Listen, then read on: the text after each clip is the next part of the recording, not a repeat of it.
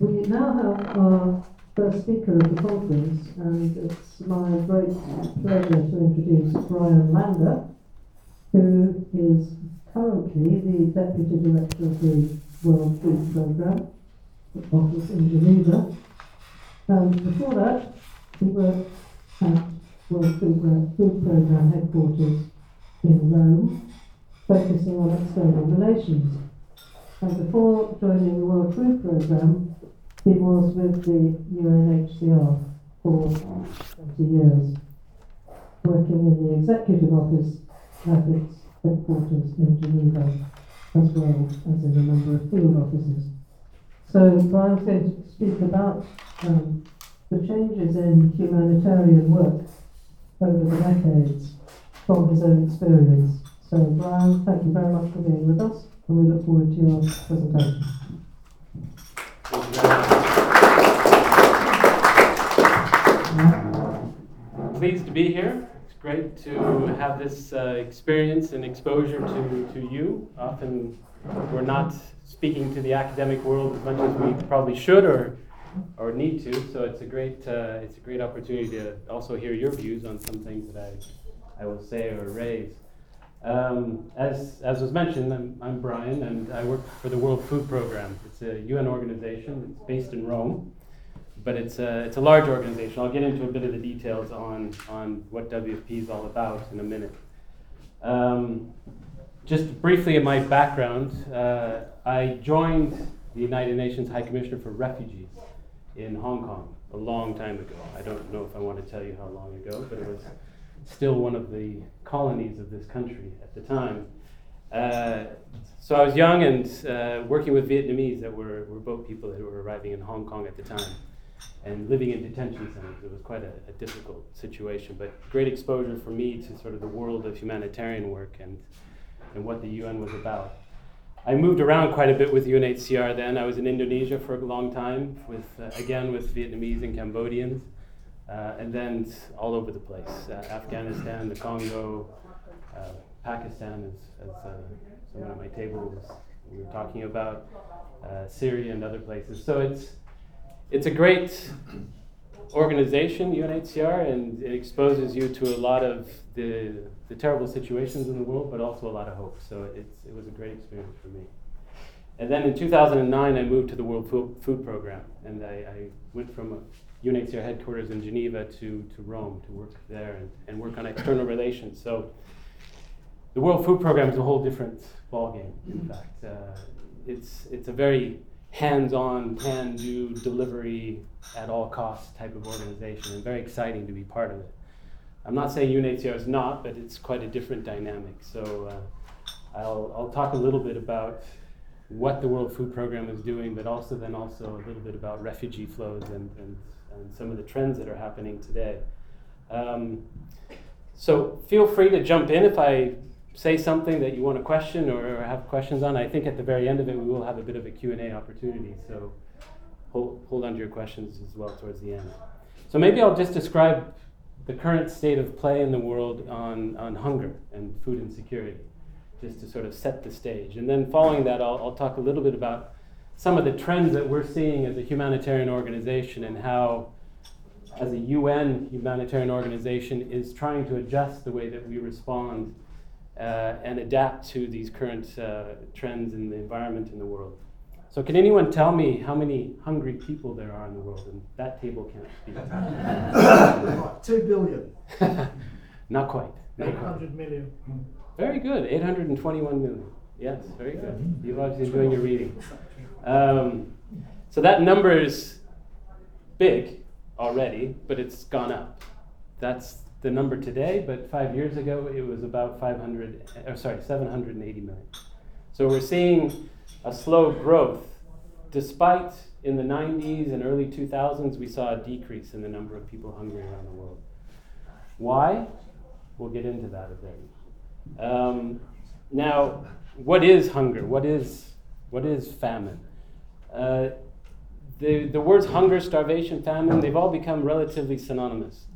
There's not a huge difference in what people imagine these things to be. It's a common human experience to be hungry. And it doesn't take long to get into a starvation type situation. We all know that. And this is against a reality that in the world today, there's absolutely zero reason for people to go hungry. We have production levels of, I think the estimates are up to enough food in the world for 12 billion people. And we're nowhere near that many people in the world today. And on top of that, you have distribution networks that are fully capable of delivering food practically anywhere in the world. So you have this reality of hunger, and you have this other reality of capacity. And so those two are where we, WFP, comes in to try to bridge some of those challenges. So in the most extreme form of hunger, we talk about starvation. And starvation is the result of a long period of famine. We hadn't had famine in the world in the modern age very often. The last time was in Somalia in 2008, 2009, I believe it was, where you did have a moment, a very terrible moment of famine. But then in 2017, suddenly, you had 4 situations, northern Nigeria, South Sudan, Somalia, and Yemen, where you had famine declared. And we're very, as a food organization, as a UN organization, along with our sister agency, the Food and Agriculture Organization, we're very reluctant to use the F word, as it were, the famine word. Because that implies complete failure by someone. We can take the blame ourselves as well, because as a humanitarian organization, we should have seen that. We should have set in place the means to respond to it. But the fact of the matter, in 2017, you had 4 famines, 20 million people affected. And so suddenly this reality of famine came back onto the agenda of the world. And that's something that we need to then come to grips with. Well, how are we going to avoid that in the future? So if you look at terms of levels of hunger, the methodology we use is called the Integrated Phase Classification, the IPC. This is considered the gold standard in terms of food analysis in the world right now.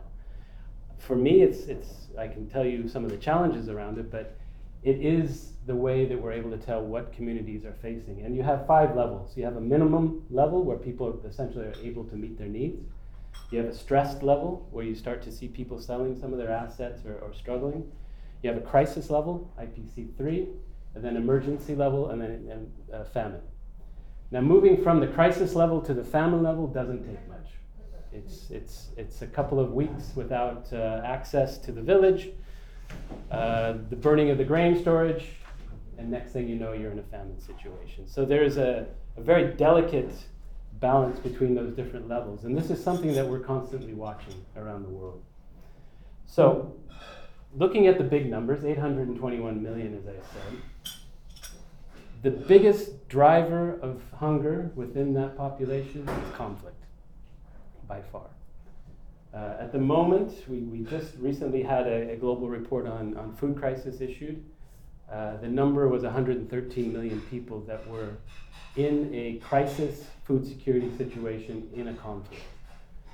That number went down slightly since 2017. In 2017, it was 124 million.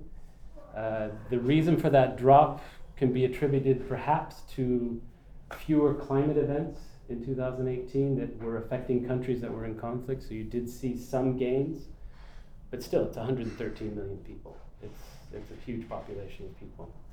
So the biggest crises, and I can rank them from, they rank the top 8. Yemen is number 1 right now, with about half the population in a crisis stage, about 15.9 million people. Before the war, Yemen was completely dependent on external assistance or external imports, and so you can imagine what's happened after the war. Number 2 is the Congo, the Democratic Republic of the Congo, for a variety of not only internal conflict, but then we've also seen the rise of the Ebola crisis, which has also impacted. Afghanistan, and Afghanistan seems strange because you do have somewhat of a more or a less conflict situation. You do see some elements of peace coming up, but they had a huge famine recently, or a huge drought recently that's led to some real terrible situations. Ethiopia, I'll go through them quickly now. Syria, Sudan, South Sudan, and Nigeria. So those are our big crises right now. Those are about 90% of the 113 million that we're dealing with. Then, if you also look at I'll give you lots of statistics. And sorry about that, but statistics often tell the story. Linked to that are people that are being forced from their homes and moving internally or as refugees. That number is at an all-time high as well, 68.5 million. That number went over the past 5 years from about 60 million to this number of 68.5 million. I guess you could attribute a lot of that to Syria. Syria alone, I think, is 6.5 million people that have left the country. But also we're seeing conflicts continuing in South Sudan, Yemen, and elsewhere. So when people go on the move, they're much, much more vulnerable, both to hunger, but also disease. And living in refugee camps or living in temporary housing often exacerbates then their hunger situation. So you've got these multiple causes of hunger, and the solutions to that are response and providing for them. But what we're seeing now more and more is that you're having crises that are protracted, that are lasting not just a couple of years, but the average length of a humanitarian crisis today is 9 years. We've seen other conflicts that have lasted longer than that, of course, but you're looking at an average across most conflicts today being unresolved for at least 9 years.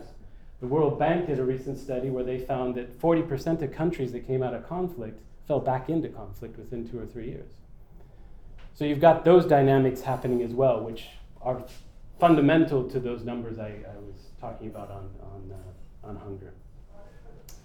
So out of that 68.5 million, 40 million are internally displaced, and they don't have the same protections as refugees do. 25.4 million are refugees, and most are from just 3 countries: Afghanistan, South Sudan, and Syria.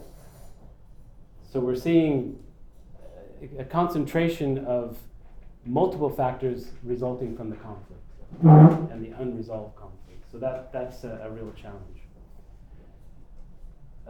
The other relationship to that movement is we do see an impact of food insecurity or communities that are perhaps struggling because of conflict or other things and not getting enough food and them moving. There's been some analysis, and we need to do more analysis of this, but there is a link between people not having enough food and the fact that they then pick up and move. And I think there's interesting connections you can make with international migration and some of the challenges we've seen of migrants coming into Europe and elsewhere, and food and the availability of that in communities.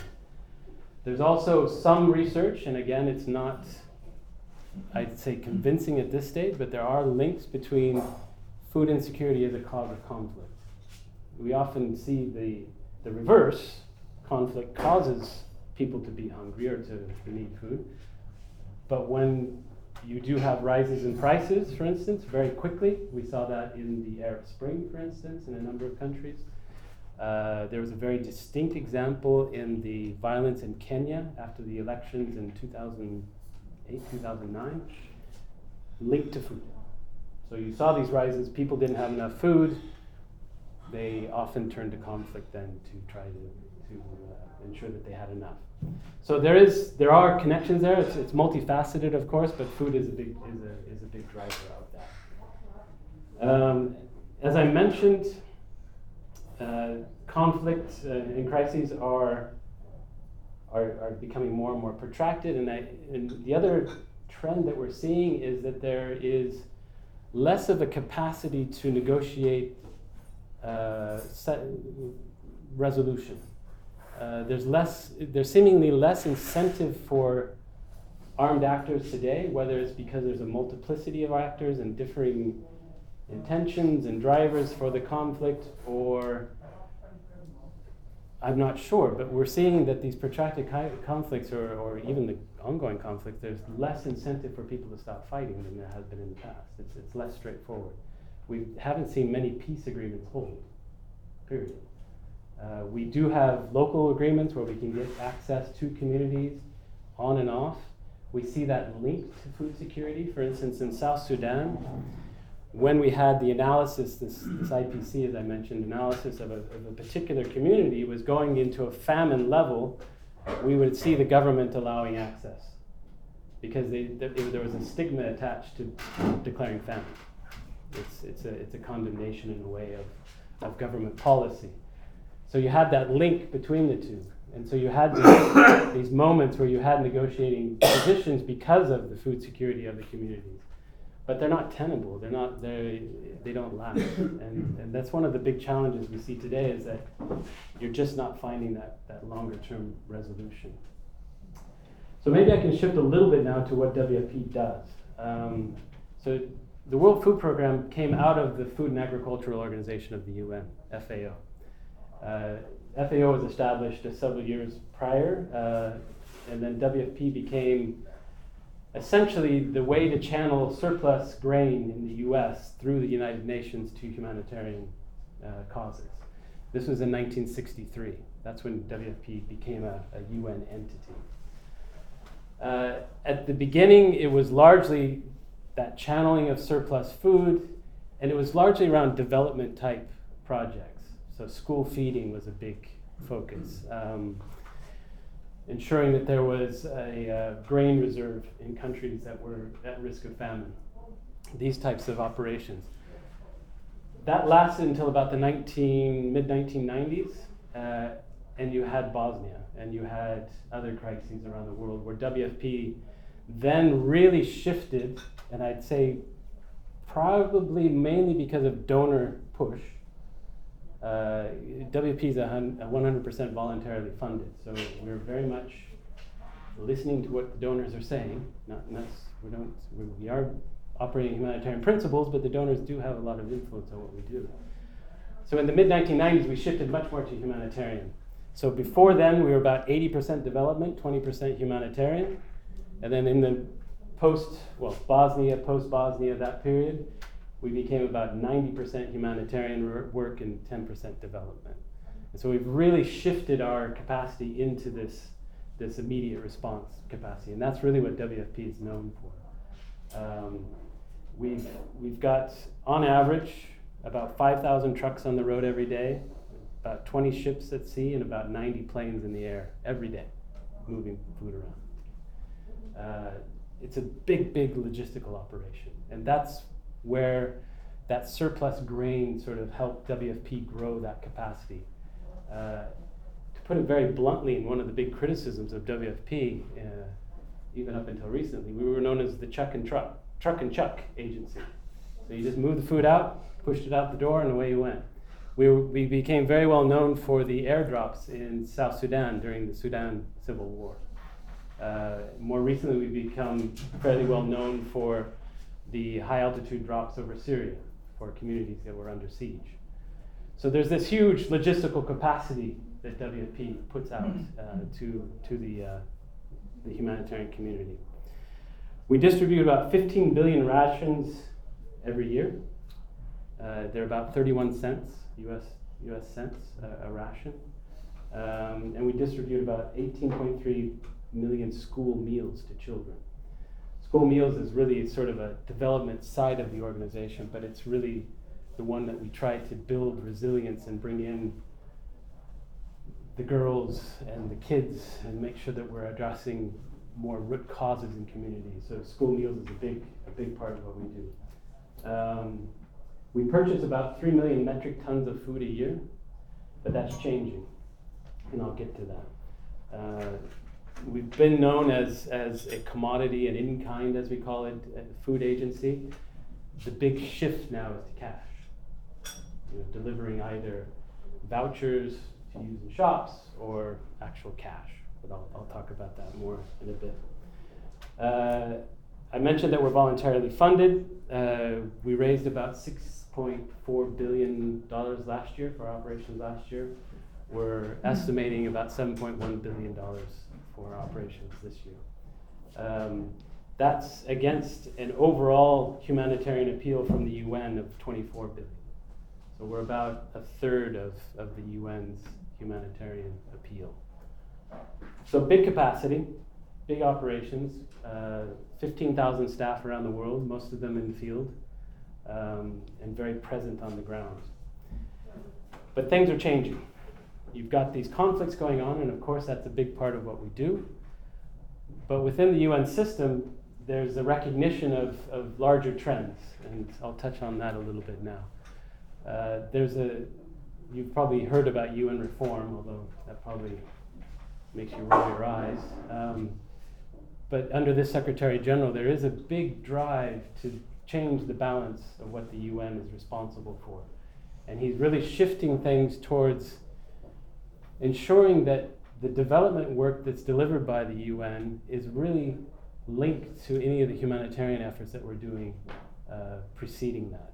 And it's, for lack of a better word, it's terminology, but they refer to this as the nexus, humanitarian development and peace nexus, in fact. So looking at peace as well. So in line with that, we are looking at how WFP can shift its work to ensure that we're doing that as well. And I guess it's linked to these bigger trends that we're seeing. As I mentioned, conflict is more protracted, but we're also seeing more internal conflict. And that's perhaps one of the reasons there is more of a reluctance to find resolution, because you don't have the same international instruments to apply as you would in an international conflict. These civil wars and interstate wars are often very protected by the interests not only of the state, but the states that support that state for a variety of reasons. So that causes us to have to respond in different ways. We see a distinct disregard for the principles of humanity or the respect for the international community that we have in the past. We had, for instance, last year there were 158 major incidents of violence against humanitarian workers. We had 139 staff were killed from the UN last year. You had 388 attacks against health personnel and facilities on the ground. You've seen that in Yemen and elsewhere. So you're seeing this distinct, I'd say purposeful disregard for principles that I think were held fairly sacred up until a decade ago even. The respect for organizations like the ICRC or Médecins Sans Frontières. You're not seeing that same level, and it's almost a purposeful disregard, as I said. There's a reason to disrupt that and to create new dynamics, and that creates a big challenge for us. The number of armed actors is also growing. There was a study that in the 50s, in an armed conflict, a civil war, you had an average of about 5 armed actors. The figure jumped to about 14 in 2010 or so. In Syria in 2011, we had over 1,000. So you've got these constant dynamics that you're dealing with. And for WFP, it's the nature of the beast in a way, because we're on the road, we're trying to deliver food, and we're negotiating access. We're trying to, as they call it, deconflict our access to communities. But when you've got that many people you're dealing with, it's impossible, and things go wrong at some stage. So that's a multiplier that we're seeing across all types of conflicts, and that's certainly undermining what we're doing. I'll talk a little bit then, moving away from conflict perhaps, because I know that a few people wanted me to talk also about climate change. So climate change is the second big driver of hunger in the world. Conflict is the big one, I would say, but within that, climate change is another factor that is driving hunger. In the first instance, we're seeing it in extreme events, either droughts or the hurricanes and typhoons that you've seen. We had the cyclone hit Mozambique just recently, 2 cyclones hit Mozambique just recently, Haiti, and even earthquakes and things. So you have these big events that are, 2017 there are fewer, but there's a trend for them to increase. And so we are having to look at how to respond immediately to those type of events. But then you have these creeping trends, desertification, lack of water, heat stress that kills off crops and kills off livestock, pests and disease. So those sort of longer term trends are harder to spot, and they erode people's livelihoods, they erode their capacity to cope.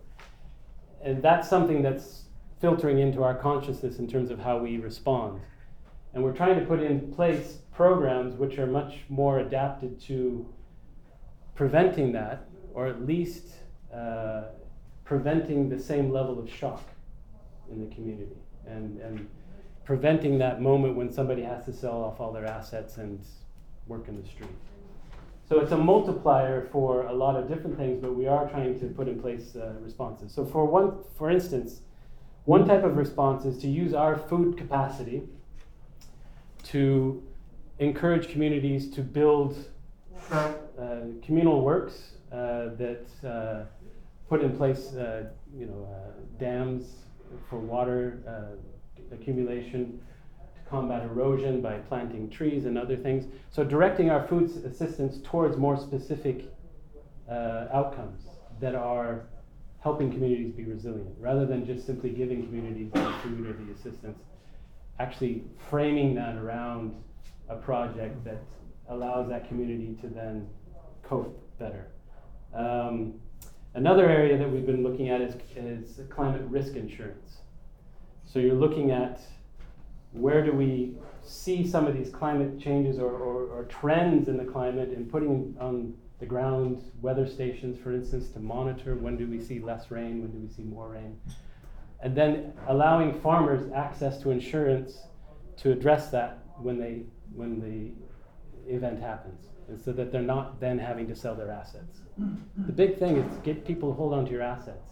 If you can weather that sort of period, hold on to your cattle, hold on to your cow, to your goats or whatever, you're going to just be that much better off at the end of it. And so what we've got to put in place are these systems, whether it's insurance or other means, to allow them to do that. We're also doing forecast-based financing.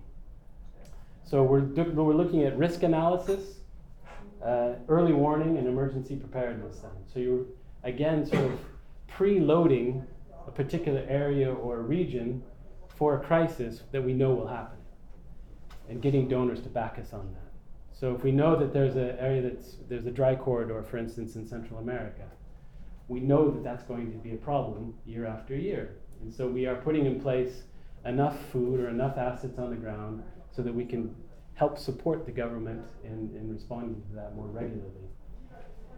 And our perspective on this isn't to simply address the communities that are most impacted. What we're looking at is we're trying to say, okay, as a government, you have a social protection system in place, or if you don't, we need to develop that. You have a social registry. You've got capacity to draw on when things go bad. We want to make sure that those communities that we're addressing as most vulnerable, often ones that are then excluded by the government in these systems, for instance, let's say a refugee population that happens to be in a border area, we want to target our assistance so they're being brought under that broader umbrella. And that's the bigger perspective. It's not so much that we're supporting the government and its policies, we're just simply trying to influence the government so that those policies are more inclusive of these communities. And so through the climate change type responses and building either risk, capacity and analysis, and informing governments and how they respond, or through direct application, we're trying to bring that bigger scope of assistance to those communities. We also do a lot on climate information services. So just simply putting at the, for the governments, the information they need to actually predict what's going to happen. There's a lot of weather services out there that are quite good and capable. We have arrangements with satellite companies to be doing a lot of imaging, a lot of analysis of before and after. We also use more and more drones and these type of capacities to go out and do remote monitoring in areas that we normally can't get into. We do a lot of feedback and collecting information through mobile phones. So we'll distribute mobile phones to communities that we know are vulnerable. We'll have a hotline or a regular call with them once a month to say how's it going, what's happening, and be able to adjust our programs depending on what they're seeing and what's on the ground. irrespective of whether we have access to those communities.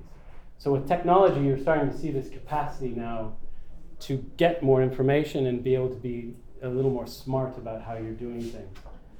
So in those environments, those are the types of activities. We're not a big player in climate change. I'd say we're growing. There's a lot of interest in what WFP can do in climate change, but it remains a very small part of our program. It's part of a broader direction, as I mentioned before, in this nexus shift between humanitarian development, but I'd say even more broadly towards engendering resilience of communities. A lot of what you hear in terms of the rhetoric coming out is how do we make sure that these communities are resilient to weather situations that we've seen in the past they haven't been able to, and what does it take? Now I mentioned cash as a big change for us. Cash as a form of assistance really started to gather momentum about 5 years ago. You start to see now the systems being put in place with the expansion of mobile phone networks for communities in very remote areas to have access to those types of capacities. So we're trying to capitalize on that. So in 2018, $1.7 billion of assistance was delivered in cash by WFP. That's about 35% of our total assistance.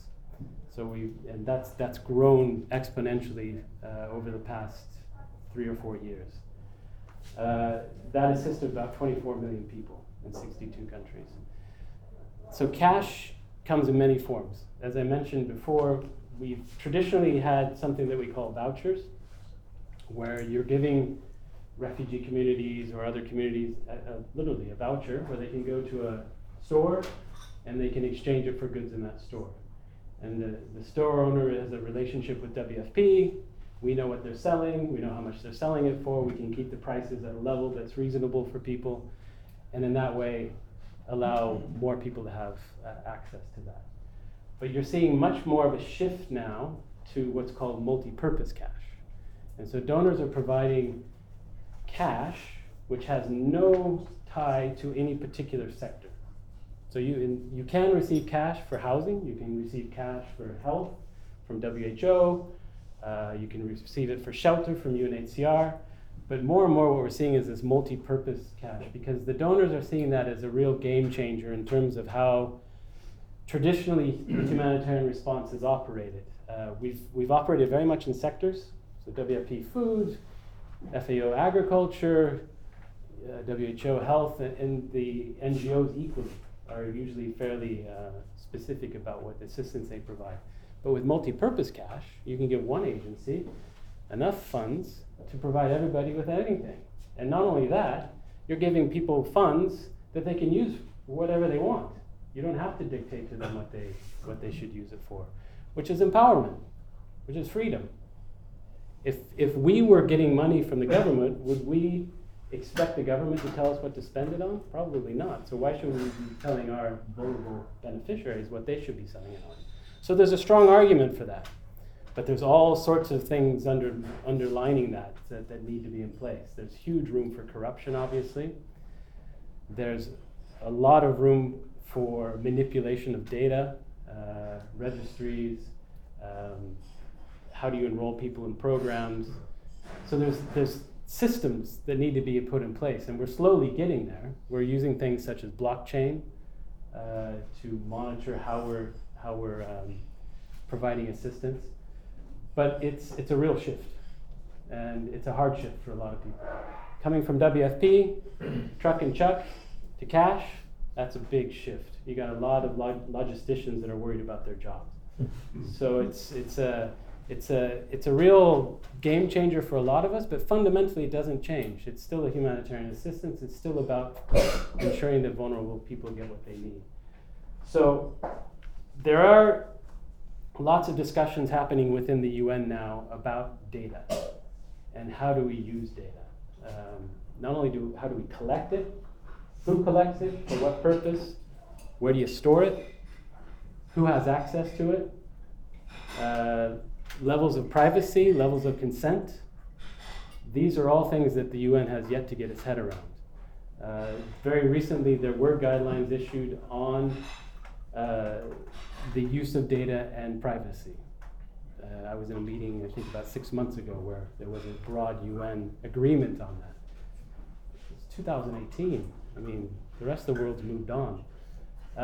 So there's lots of issues behind that. The other part of it is interoperability. So UNHCR is registering refugees here. WFP is providing food to the refugees and the host community here. We're both registering the same people. It's duplication. What's the point? And often then we don't get the same data anyway. So, but we don't have systems that talk to each other because we've grown up in different worlds.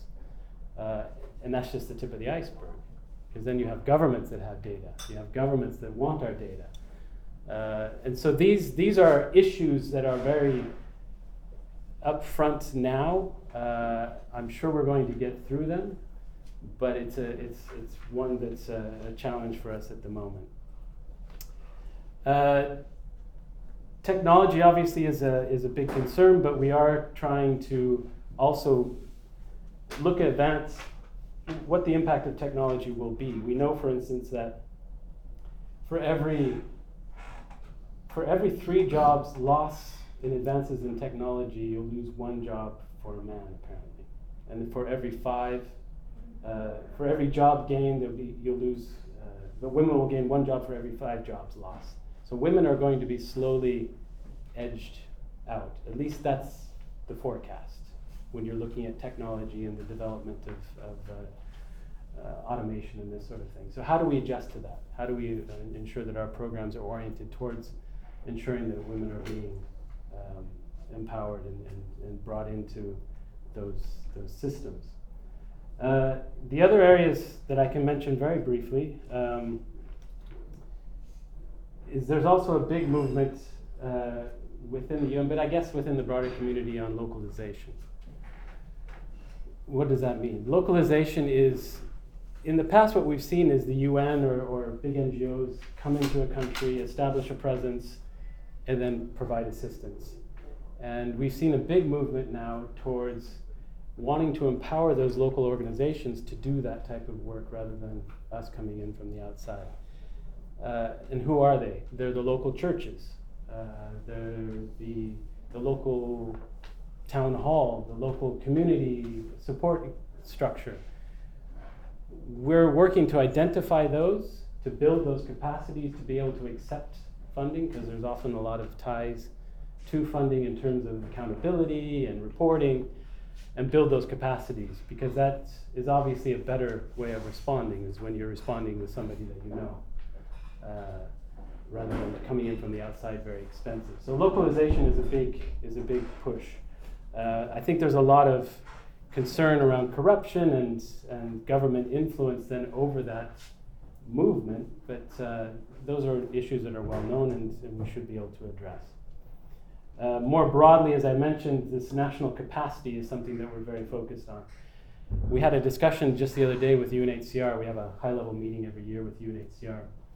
And we were talking about our own perspectives on how assistance is provided, and we use the example of Uganda. So if you tell WFP, oh, we're responding to a humanitarian situation in Uganda, our first thought is the Karamoja region, which is in the northeast, which is very poor and very marginalized and doesn't have a lot of support from the government. For UNHCR, it's the Congolese in the south, the refugees. And we're just not looking at it in any way the same way. And that's the reality of it. We're coming into those situations not thinking, how do we ensure that those programs, those broader national programs, are not only capturing the Karamoja region, but they're capturing the Congolese in the south. There's no reason they shouldn't. There are certain political issues around refugees and wanting to make sure that they're not allowed to stay on a permanent basis, but there's no reason not to bring them into social safety nets that provide for them while they're there. And that's the kind of political dynamic that we're working in. And so for UNHCR and WFP, there's a great partnership there to ensure that we are leveraging our capacities, we're leveraging our ability to reach these communities, and then bringing that together. But it doesn't happen that often. I know this is a big surprise to you, but it doesn't happen that often. We're working in parallel worlds. So that's another big challenge. Maybe I'll stop there. I have other things I can say, but maybe I'll stop there for now and ask if there are questions or issues that I could speak to. I open the floor.